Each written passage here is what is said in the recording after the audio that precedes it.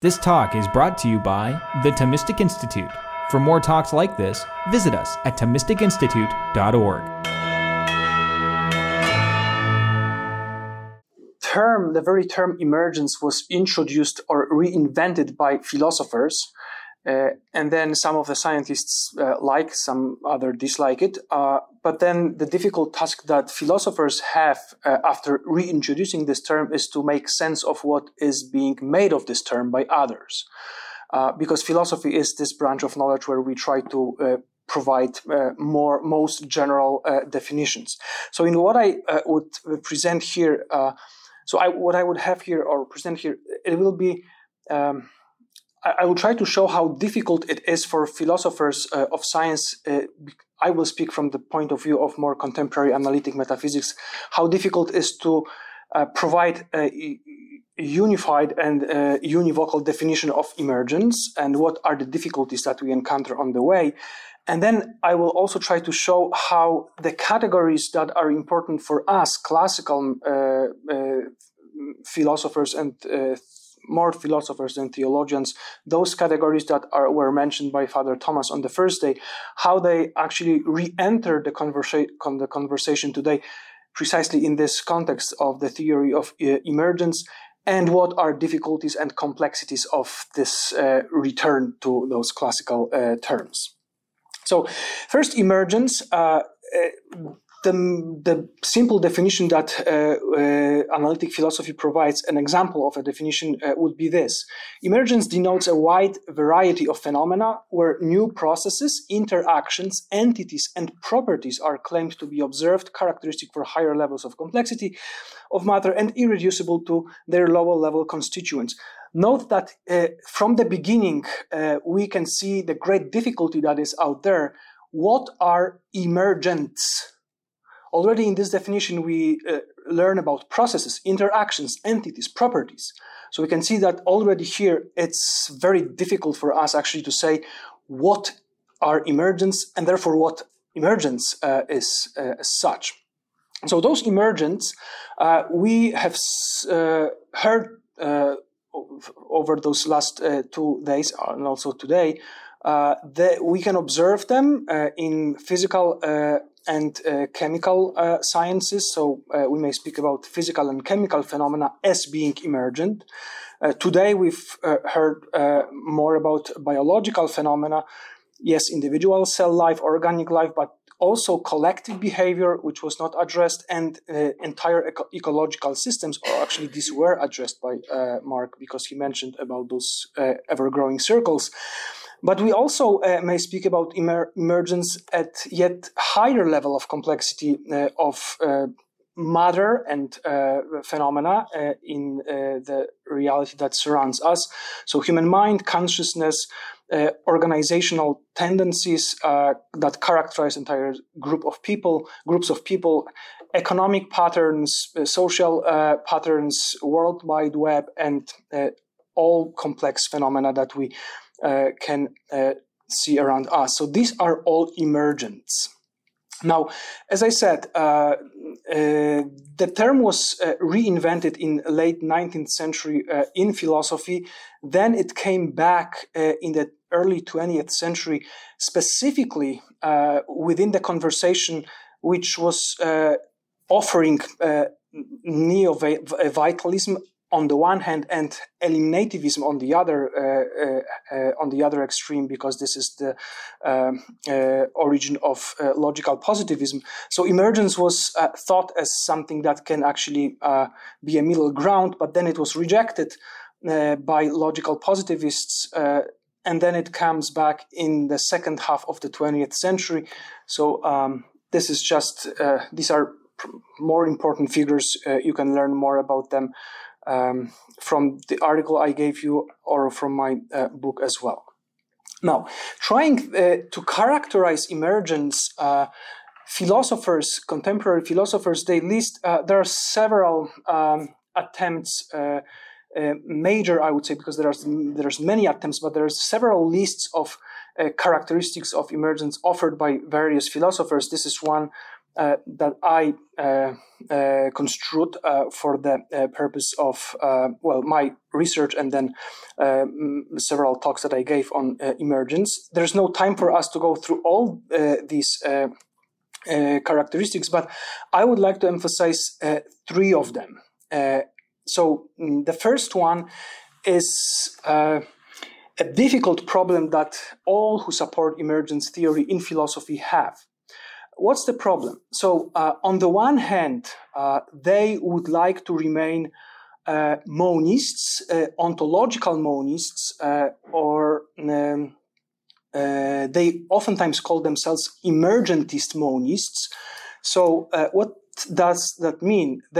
So on the one hand, they would like to claim that at the end of the day, all individuals are constituted by or identical to microphysical individuals, and all properties are in fact realized by or identical to microphysical properties in one way, and yet in another way, or on the other hand, they claim that we do need to acknowledge the novelty of qualitative difference of emergent properties, which cannot be instantiated simply by quantitative accumulation of the basic constituents. So they, in a way, from a philosophical point of view, they want to have the cake and eat it.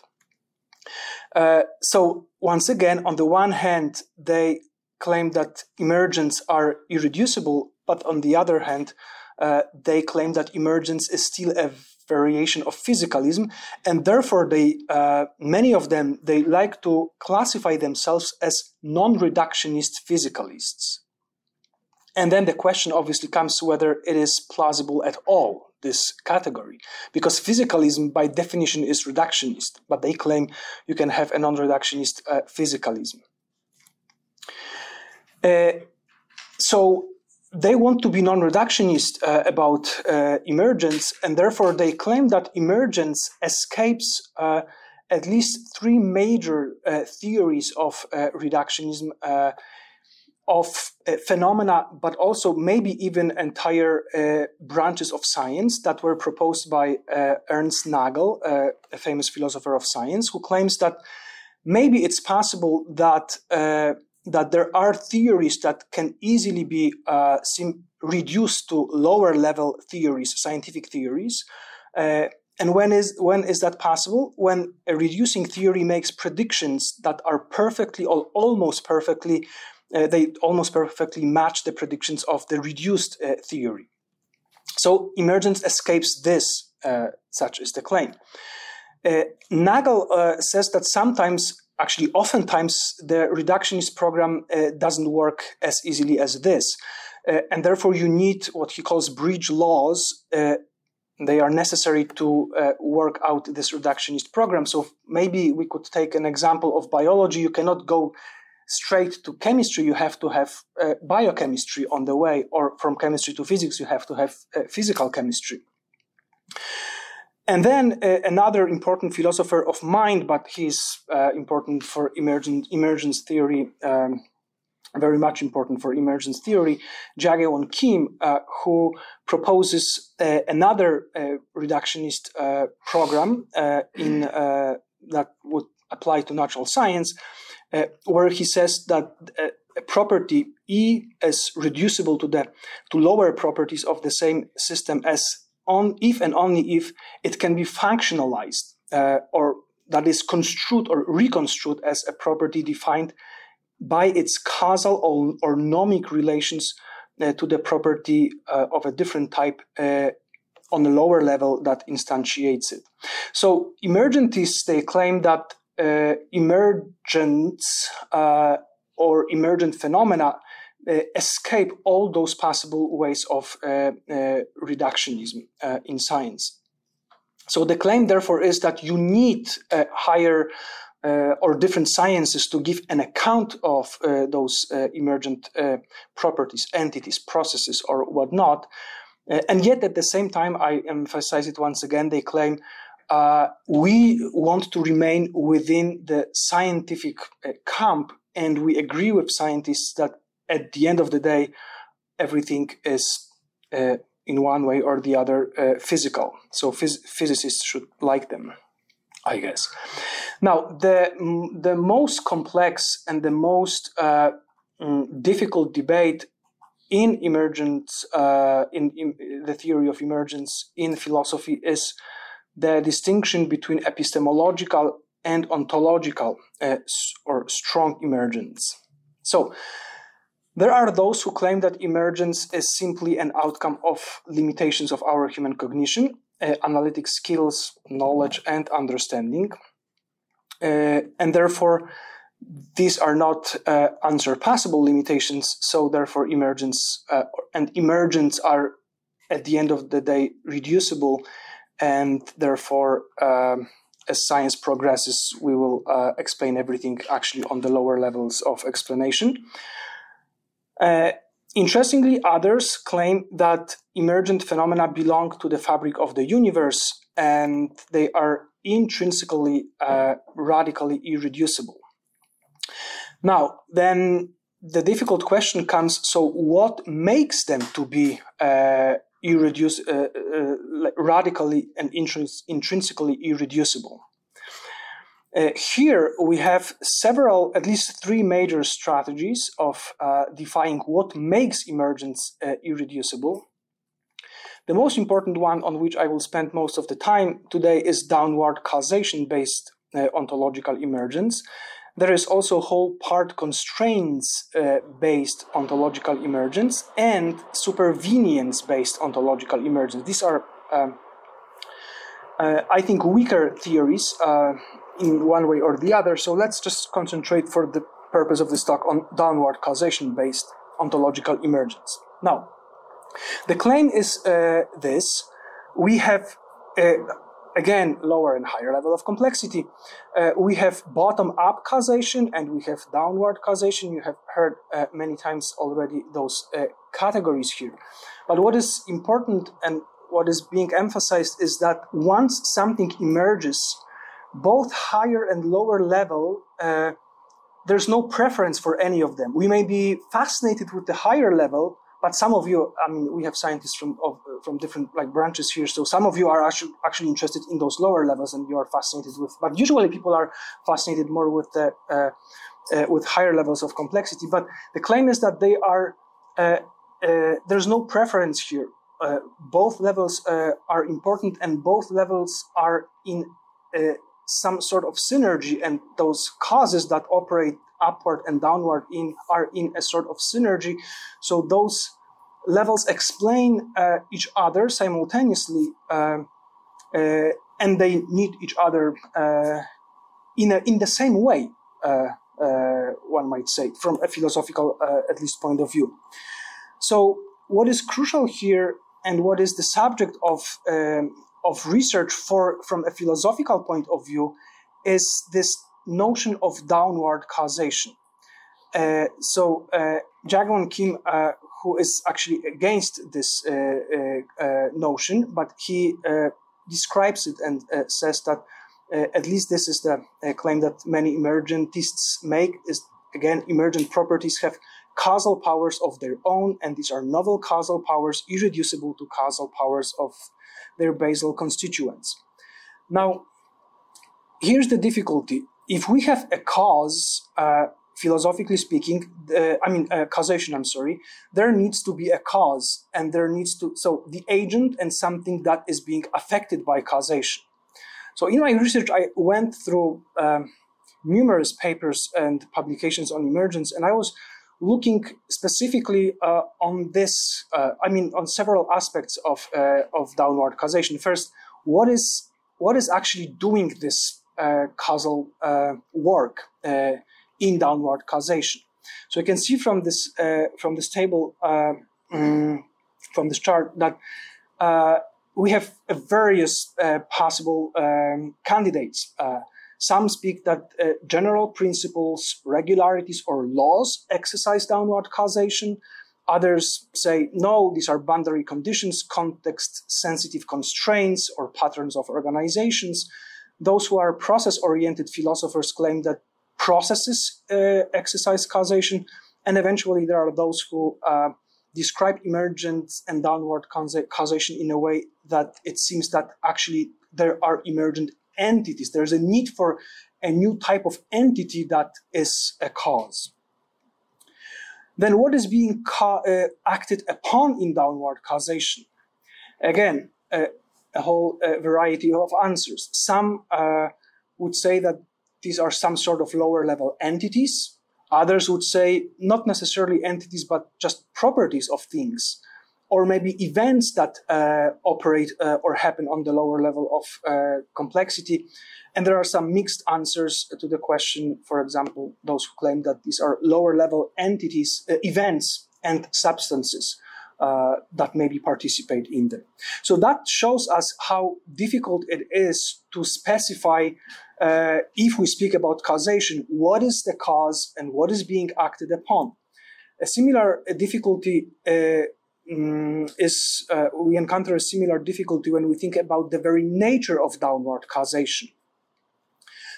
So we need to remember that after the rejection of the fourfold notion of causation that we spoke about, or it was mentioned, I believe, yesterday, after the rejection of fourfold notion of causation, what was left, if anything was left, let's leave aside Hume, who claims that everything just is just projection of our mind. Let's say if there is causation, this causation is efficient causation.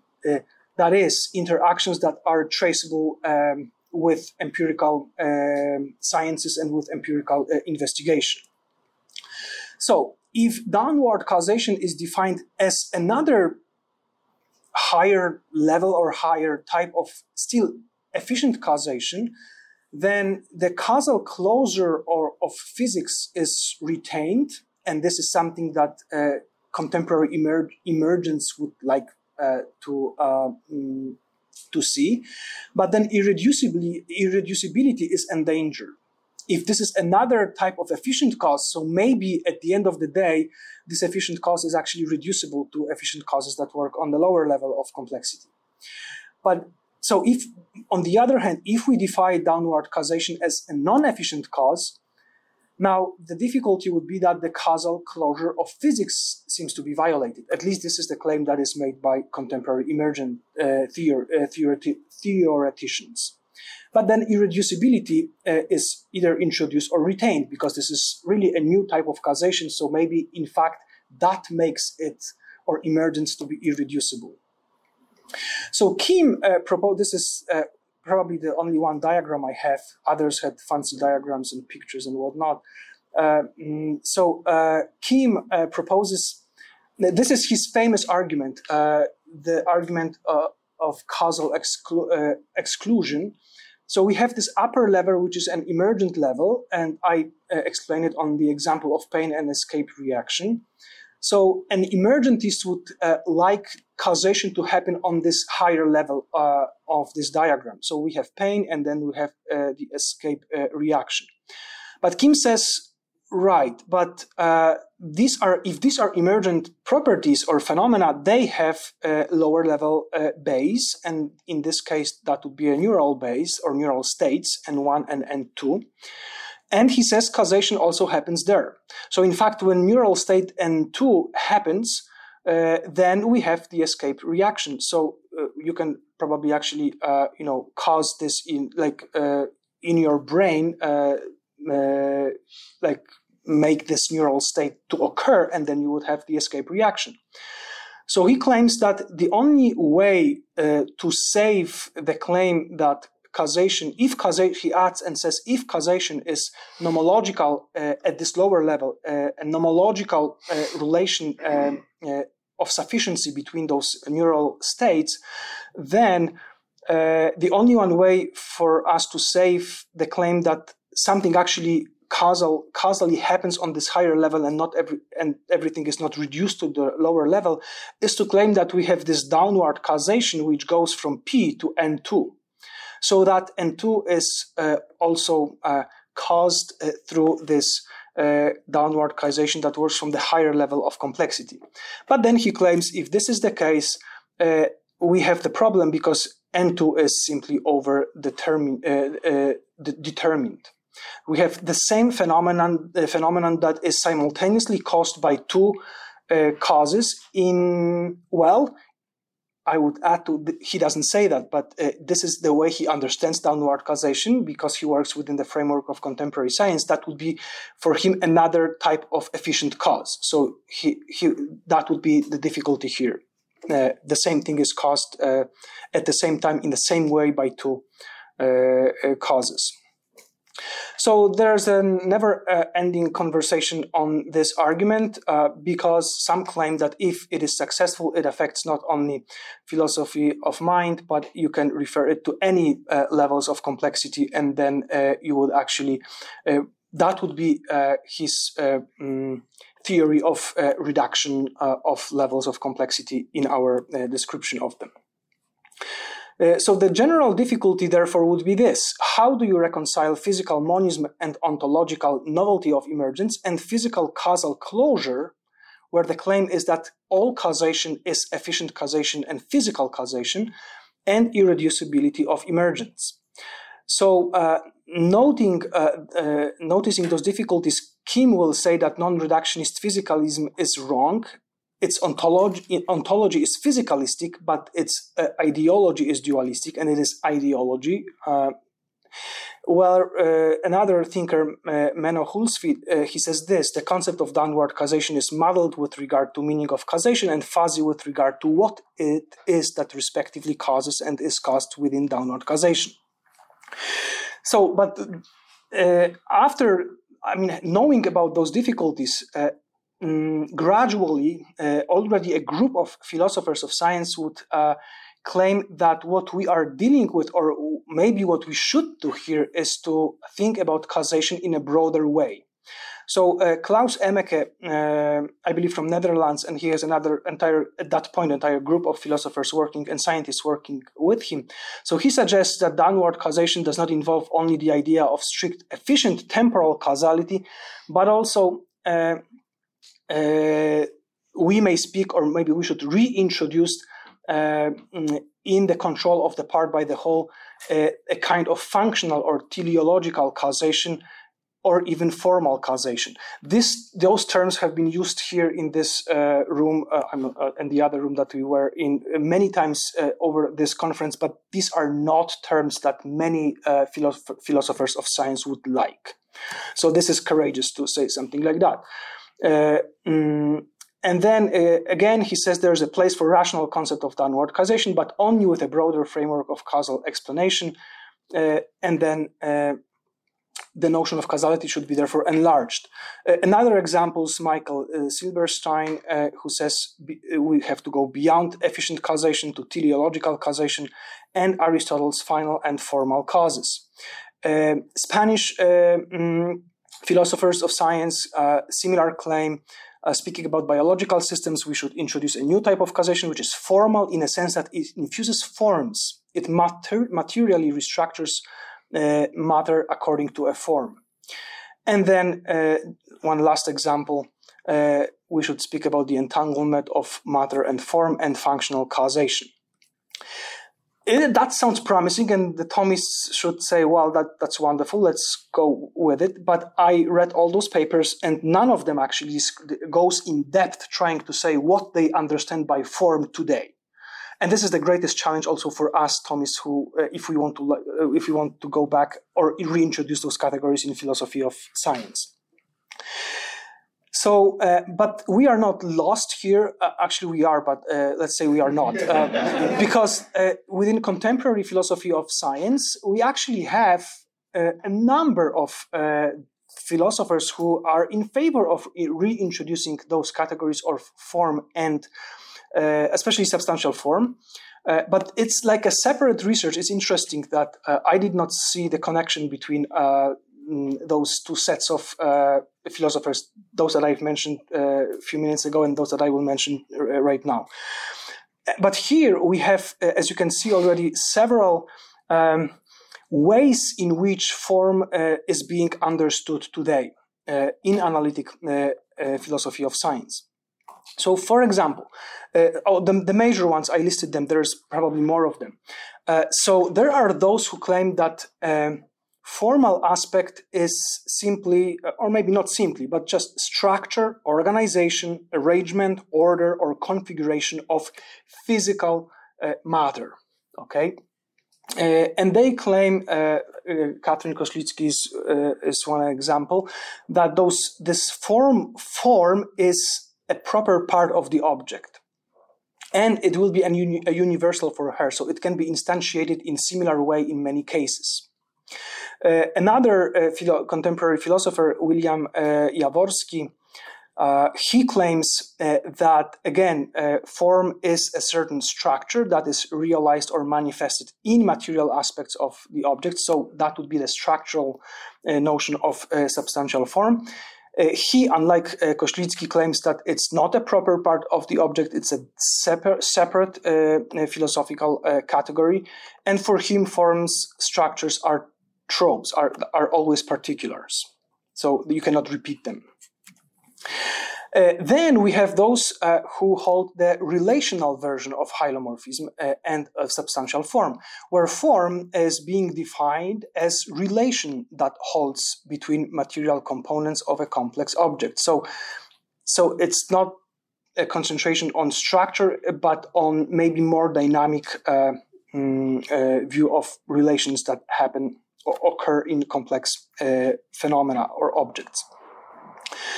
So some of them, like Kit Fine, would say that this form, such understood, is a proper part of the object, but part of a different sort, not like a physical part, but philosophically speaking or metaphysically speaking, another part of an entity, complex entity. And for him, forms would be trope-like particulars. But there are others, like Mark Johnson, who, again, supports relationalism in terms of understanding of form, but he claims that it is not a proper part of the object, and it is so you can see that they may vary on several aspects of how we understand those forms, but they agree that form is a relation. The third proposition that was made is that matter and form are actually incomplete entities. So they are you can envision them or think them as separate entities that are imperfect or incomplete.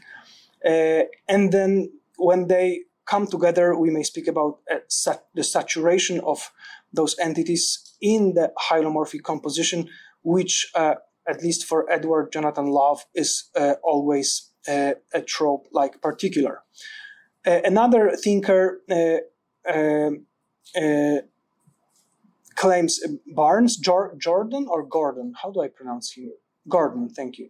Barnes, he says that he supports the same idea that these are incomplete entities, but he spends more time on matter here, and he defines matter as consisting of complex substance-independent elementary particles. And he specifically argues, accepting substantial form, he specifically and openly argues against the idea of virtual presence. He accepts the idea that there can be more than one form that actualizes the same parcel of matter. The most interesting thinker in this camp of contemporary hylomorphists, I think, is Anna Marmodoro, an Italian philosopher who works also in the UK. She claims that composite objects have material and formal aspects, but for her, form is a unifying principle that re-identifies parts. And the re-identified parts have no distinctness in the substance, they exist in it holistically. So she would argue that this is an operation on the elements of a substance, stripping them of their distinctness rather than just an item in ontology. So you can see that she goes against both structuralists and relationalists. So the question that we should ask here, I think coming from the classical perspective, is whether this re-identification of still for her physical, tangible matter is substantial change or not. So it's interesting that from my perspective, she gets as close as any other of those philosophers who speak about hylomorphism today to the concept of actually substantial change, but she doesn't use this language. And I think she does it for the purpose, because already what she does, again, is very controversial within especially philosophy of science today. And then the last example is Michael Reh from Notre Dame, who is a pan-dispositionalist. So he claims, again, most likely referring to quantum physics, that the fabric of the cosmos, what grounds the fabric of the cosmos are dispositions, powers, and their manifestations. Instead of actualizations, they use term manifestation today in contemporary metaphysics. So he claims that form would be just another, maybe not just, but another power that functions as a principle of unity. And for him, there is no distinction into a universal and particular, because powers, especially those higher powers, they resemble both universal and particulars. So having said all this, and knowing this conversation within contemporary analytic versions of hylomorphism, I think it is important for us, it would be beneficial for us to go back to Aquinas and see what he says in his commentary on Aristotle's metaphysics on types of unity. He says this: there are three types of unity.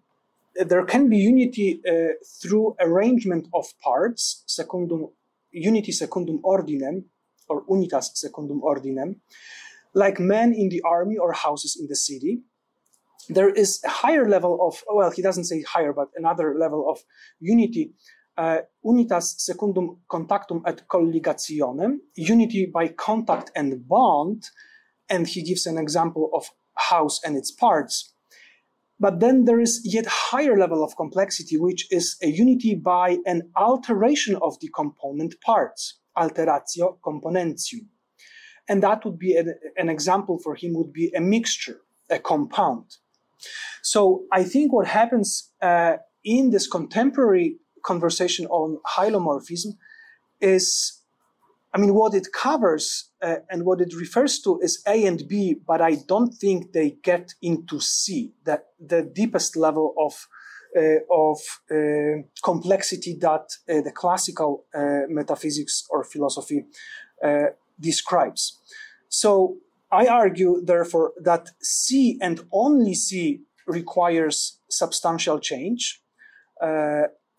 And what is very important for me, I claim that substantial change is always, when it happens, when one substance ceases to exist and new substance comes into existence, that it is always, it happens, or what happens in those changes is that new substantial form actualizes properly disposed primary matter. So even if we see secondary matter that enters a change, even if we can see virtual presence of those of the matter that preceded the emergence of new, more complex entity, I believe that the classical notion of metaphysics would agree with me that what happens from the metaphysical or philosophical and metaphysical point of view is that it is substantial change always includes substantial form actualizing properly disposed primary matter. Again, I claim that it is true in all cases of substantial change at all levels of complexity, which is not only on the lowest level of complexity, whatever would be most elementary particles, and we may say, okay, we cannot go lower than those elementary particles, and still we can speak about substantial change when one changes into another or is replaced by another. And therefore, in order to provide a principle of continuity, we only there introduce the notion of primary matter. I think it's not correct. I think the correct notion is that this notion of primary matter being actualized by substantial form in a substantial change refers to all levels of complexity. Therefore, substantial form if this is the case, is not a structure, because structure organizes tangible secondary matter. It's not a relation, because relation always includes, again, tangible secondary matter. Substantial form is not just another power, and it's not incomplete substance, but it is a causal principle that actualizes pure potency that is properly disposed to be actualized in a given way. Now, this is very controversial. This is something that contemporary analytic metaphysicians wouldn't like at all. Why is that? Because if this is the case, then there is an aspect of substantial change that will always remain inaccessible to natural science, because it includes purely metaphysical concepts of primary matter, which is pure potentiality, and substantial form, which is also a metaphysical principle of actuality. And this is not something that is acceptable, because for contemporary metaphysicians, analytic metaphysicians, why is that? Well, because I believe the way they understand metaphysics and their task is that they need to depart from natural sciences and then extrapolate what natural science tells them about the universe, about particular reactions, changes, or whatever is the subject of particular brand of natural science. So they claim that their task is to extrapolate, provide categories that would extrapolate what they find in natural science to a theory that will be all-embracing theory that will fit with all phenomena in the universe. And that's why, once again, the idea that there is something that philosophy and metaphysics can tell us about changes in the universe that will never be accessible for science is something not acceptable for them, and therefore we find this skepticism. So you can see we have those hylomorphists who like the idea of form, but they are very skeptical and afraid of going actually back to how classical tradition understands form. And I think it's because of this complex way, or just the way in which they define themselves as philosophers and contemporary metaphysicians. And that's why today there is, I think, a considerable difference between what we call philosophy of nature, which is not taught at your universities, and philosophy of science, which is taught on your universities. And one of the principal differences is precisely this, that they understand, contemporary philosophers of science, that their point of departure is natural science. And contemporary metaphysicians, I think, think similar. But we don't have to be afraid of going back to those principles, I believe. So we can actually go back to the notion of downward causation and rethink or redefine it in reference to all four Aristotelian causes, plus classical understanding of the phenomena of chance and fortune, where chance, I think, is really misunderstood, especially in biology and interpretations of biology today. So when you hear, for example, over and over again that evolution is run by chance, it's one of the most horrible claims you can ever. I mean, it's nonsense, right? But you need to know a little bit more about philosophy of chance, and then the perfection of esse. So those categories, I believe, they enable us to redefine downward causation in terms of the new level or type of formal causation. It might be accidental form, but oftentimes it is a new substantial form where the entity of new type comes into existence. So therefore, I would say that we heard several times, I was trying to listen carefully to how scientists use the concept of emergence and those categories that I know from my studies of emergence. And it's not just in order to try to catch you on being not precise, because it's difficult to be precise here in general. But for example, when we say constraints on the higher level exercise causation on the lower level, what does that mean? Right? Agents are entities, right? So whenever there is an emergent a property, if we want to use the category of property, it must be grounded in some sort of entity. It is either an entity which acquires new accidental form, or an entirely new entity that has a substantial form of a new type. Then we can also add to this reinterpretation of downward causation a new type or level of teleological causation, where teleology here is understood as being as a cause that refers to all levels of complexity. So yes, at the level of first living cell, we have a new type or level of teleology, but it doesn't mean that teleology is not present on lower levels.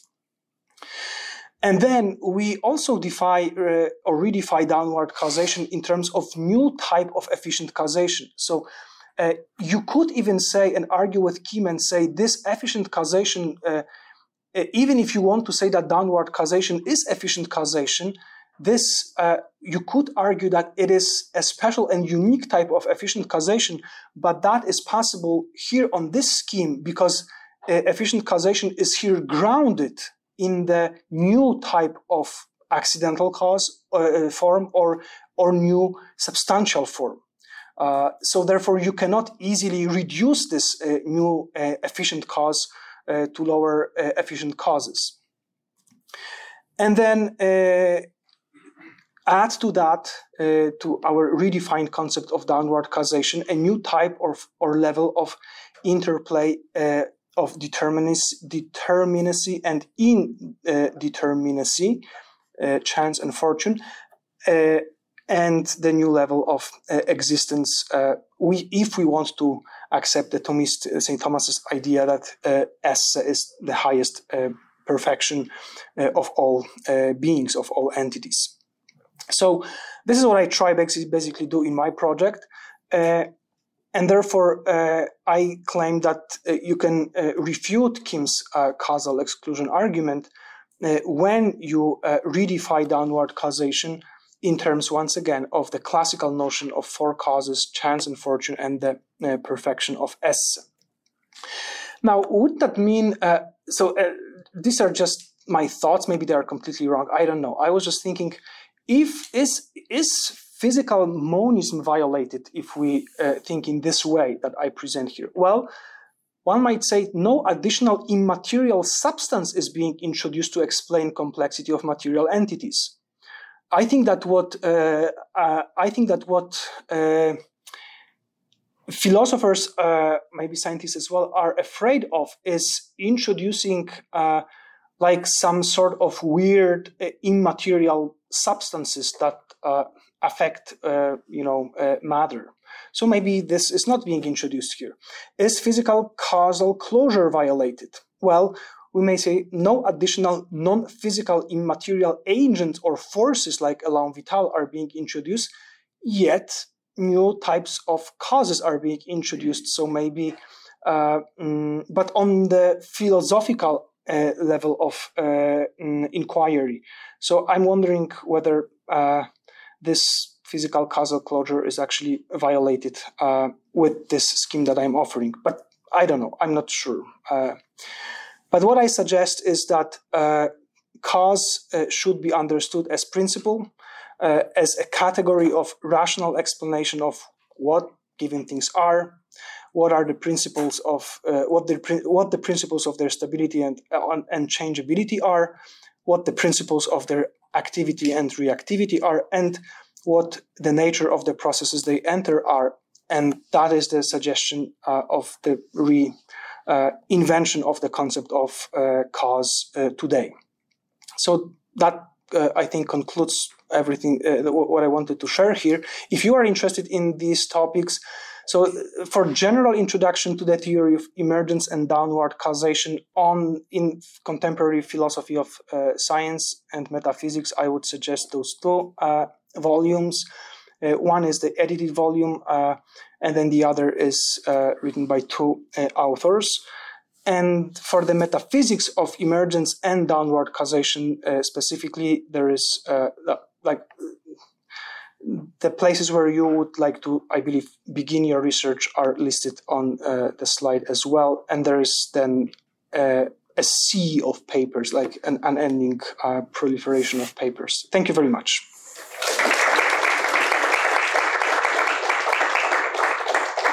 Thank you much for Father Mariusz. So let's start with some questions.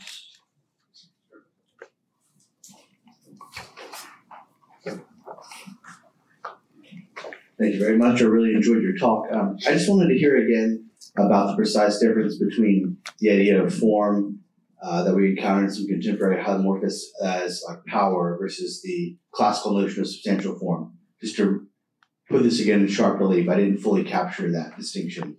Mm-hmm. Because I got the idea that it's like a power, but also a principle of unity in the classical notion. But it seemed like you could just have that in some of the contemporary figures as well. So I was not precise on that distinction. I just wanted to hear more. Mm-hmm. I mean, maybe the claim or defining it as a principle of unity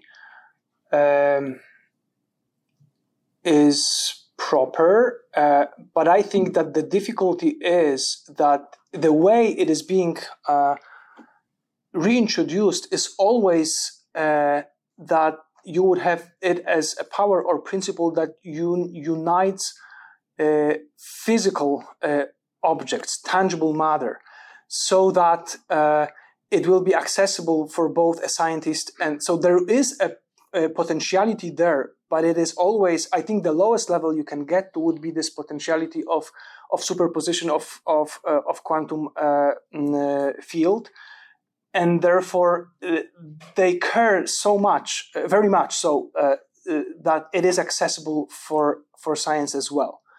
And I think here would be the principal difference. I think because the way I understand form, correct me if I'm wrong, is that. Again, a proper correlate of form on the deepest level is primary matter. Of course, I can say that form, unites and physical matter. But if we speak about new substance, I would always argue that on the classical scheme, that goes through substantial change of those things. And this is something that they wouldn't like to accept, those contemporary hylomorphists. That's how I read them. Thank you for your talk. Can you explain a little bit better, or a little bit more rather, how you're understanding prime matter being that's properly disposed being actualized? Because if prime matter is for potentiality, then isn't it sort of always properly disposed? Yes, thank you. So primary matter, so what I do in my interpretation and in my publications, I speak about two levels of potentiality in the universe, generally speaking. The one level, or the first level of potentiality would be the relative potentiality of tangible secondary matter or proximate matter, right? Where things, as Father Thomas explained on the first day, they may change. There's a possible range of substantial changes that this sheet of paper can enter, but it cannot enter all possible substantial changes because of the fact that primary matter is disposed by the fact that it is actualized by if there is a substantial form of a sheet of paper. Okay, so this is the first level of relative, I would say, potentiality. Now, everything in the universe at the bottom level is underlined by the primary matter, which is pure potentiality, which, again, as I explained on the second day, I believe is crucial for then evolutionary theory as well, right? So matter is always primary matter is always actualized, and therefore the scope of next possible changes is limited. But philosophically speaking, virtually all logically possible things can be actualized in the universe because of pure potentiality that underlies everything in the universe. So something that is, let's say, this sheet of paper cannot enter a substantial change that will lead to the emergence of a butterfly, but it can enter a chain of changes such that at some point, actually, the primary matter that underlies an entity that is in the line of changes that will happen will be properly disposed for a butterfly actually to come out of it, right? So, and I think it's absolutely brilliant. And this is not something that Aristotle and Aquinas would phrase the way I do, but I think this is what this metaphysics provides us with, which I think is absolutely brilliant in the context of contemporary science. I think there's no better understanding of potentiality than the one that is offered in this metaphysics, basically. Okay, thank you very much, Father Varis, for the talk. That was really inspiring. I have two questions. First of all, regarding always talking about downward causation, begs the question about what about upward causation? Mm-hmm. So what would you say is the relationship between the lower levels and towards the emergent? So the thing that, you know what I mean? It's just condition, it's necessity, or it's somehow a circular condition, circular causation relationship? You mean, can I answer the first of that? Yeah. So you mean in already emergent entity? Or because we can treat emergence synchronically or diachronically, right? So do you mean that we have an emergent thing and you ask what is the relationship between the downward and upward causation? Yeah. Okay. Not on the way of them emerging, but actually existing as emergent. Yeah, that's it. Yeah, I mean, I believe, I don't have a clear answer to it. Honestly, most of the literature, if not all the literature on emergence concentrates on downward causation based ontological emergence, speaks about downward causation. They care and they speculate about it. They simply probably take upward causation for granted or think that this is the task of science to describe it. So I don't have a clear answer, but I think it belongs more to natural science to specify it. But downward causation more it's more. It maybe belongs more to philosophy, but obviously it is also it engages natural science as well. But it is probably maybe a help for coming from philosophers where we offer like a framework where scientists can actually understand better what they observe in their science, right? So there's another contemporary worry about positing substantial forms that I see in, say, Kit Fine and Chris Shields, so I'm just curious your thoughts on it. I guess if we posit, I don't think there's any problem with positing forms as a cause of unity. I think contemporaries are generally comfortable with doing that. I think what I think they're correct to point out is that the Aristotelian view also wants to make these substantial forms efficient causes. And it would seem like once you do that, then the lower level phenomena just become occurrent phenomena. So it's the escape reaction is my soul's response to my feeling of pain. And the neural states that are underlying that just become occurrent phenomena that we can't really explain without the soul. So I think the worry is then, does that threaten the scientist's project of trying to understand these underlying efficient causal mechanisms by which neural state 1 really does in some meaningful way cause neural state 2 without appealing to the soul? Mm-hmm. Thank you. Do I have a clear answer? It's a good question. I think that it would be incorrect to say that Aristotle wants that he makes substantial form an efficient cause, or substantial formal cause an efficient cause. I think it's incorrect because this is again a principle that makes a thing to be what it is, in virtue of which it will have dispositions that it has, and those dispositions need to be actualized in a proper environment. So therefore, I think that fits better with the description of those levels of causation in you and in your escape reaction to pain. But I don't know if maybe this is too simplistic answer to a complex question. I don't know, but that's what I would tend to think. I think it would be simply unjust to say that that formal cause is efficient cause. But it would be fair to say, like, I caused my.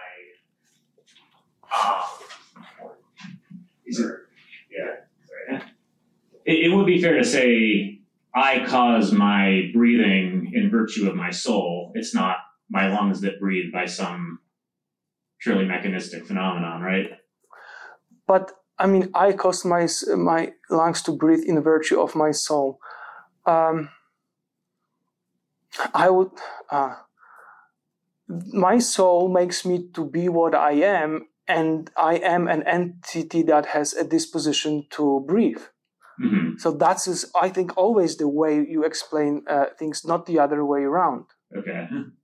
For me, I mean, and I believe for Aristotle as well. One more here, and then I think we'll take our break and lead into a lot more questions afterwards. Okay. I was wondering if you could speak a little bit more towards the notion or the arguments against having the presence of multiple substantial forms. You mentioned that there is this way in which we can speak of relative potentiality, and that there are degrees of being and degrees of unity that come with that, in ways in which there is prime matter that is actualized and limits its potency towards further act, but also makes it available to as further determination by means of some greater form. We've been talking a lot in the last couple of days about instances where, say, we have water molecules that are part of maybe a glass of water, and when they're separated, there's this weird way in which, now they're a substance, but when they're part of the glass of water, they're virtually substances, they communicate their powers. When in some sense, it seems that the philosopher could avoid those issues by just saying that the water molecule has something of a substantial form to it that's actualizing the matter of a lower level, a less determination, namely maybe the atoms or the molecules or the quantum mechanics behind it. And then they're open, though, when they're in combination with these other molecules that possess this form, to a further determination on a higher scale that doesn't necessarily require the elimination of the substantial form at the lower scale. Yeah. So what are the philosophical arguments against that view? Because it seems that so many Thomists are committed to not allowing for multiple substantial forms. I think it's a good question. Maybe I would say because it gets schizophrenic. I mean, you cannot be schizophrenic. I mean, you would be then, I mean, not just two of you, just like infinitely many of you, right? So I think that's the difficulty. And those two levels of potentiality are there precisely because there's one substantial form. Precisely because of that. Because it both, what it does, it introduces this limit on possible future changes, and this limitation is there, leaving this possibility of like any possible change, because this is the very nature of primary matter. So this is possible because there's just one substantial form. So it provides for both of them. So I think that, I don't know if it answered the question, but maybe the first intuition I had was better one. I don't know. I mean, you cannot, I mean, you would not have this unity, or maybe this way, if substantial form is the source of unity, you wouldn't have the unity. Or you wouldn't have the substantial unity. You might have another sort of unity, maybe accidental unity, and that allows, this metaphysics allows for it, but you wouldn't have a substantial unity, I think. If you want, maybe make a minor interjection in there. I mean, just to make it a concrete case, right? So then, because this is as we've seen, there are strands of scholasticism that's open to this. But at some point, then, so if we talk about the human person, then my body has a substantial form, just as a physical thing.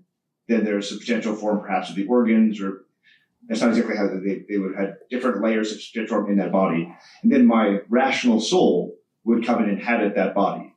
And so we are back to, we are explicitly talking about literally like a ghost in the machine sort of thing. So, where it's like there's the rational soul that is moving around this thing that is already existing.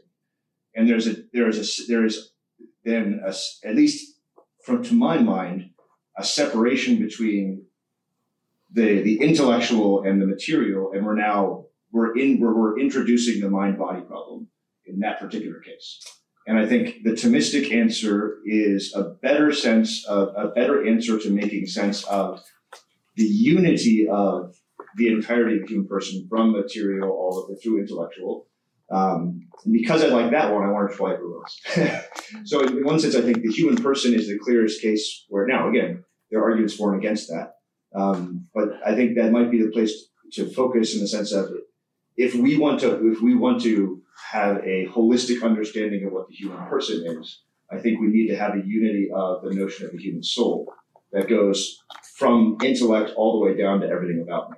Otherwise, we get into not just weird physical questions or philosophical questions, but also very strange moral questions. So that is, I think, part of the impetus. That's one aspect of this.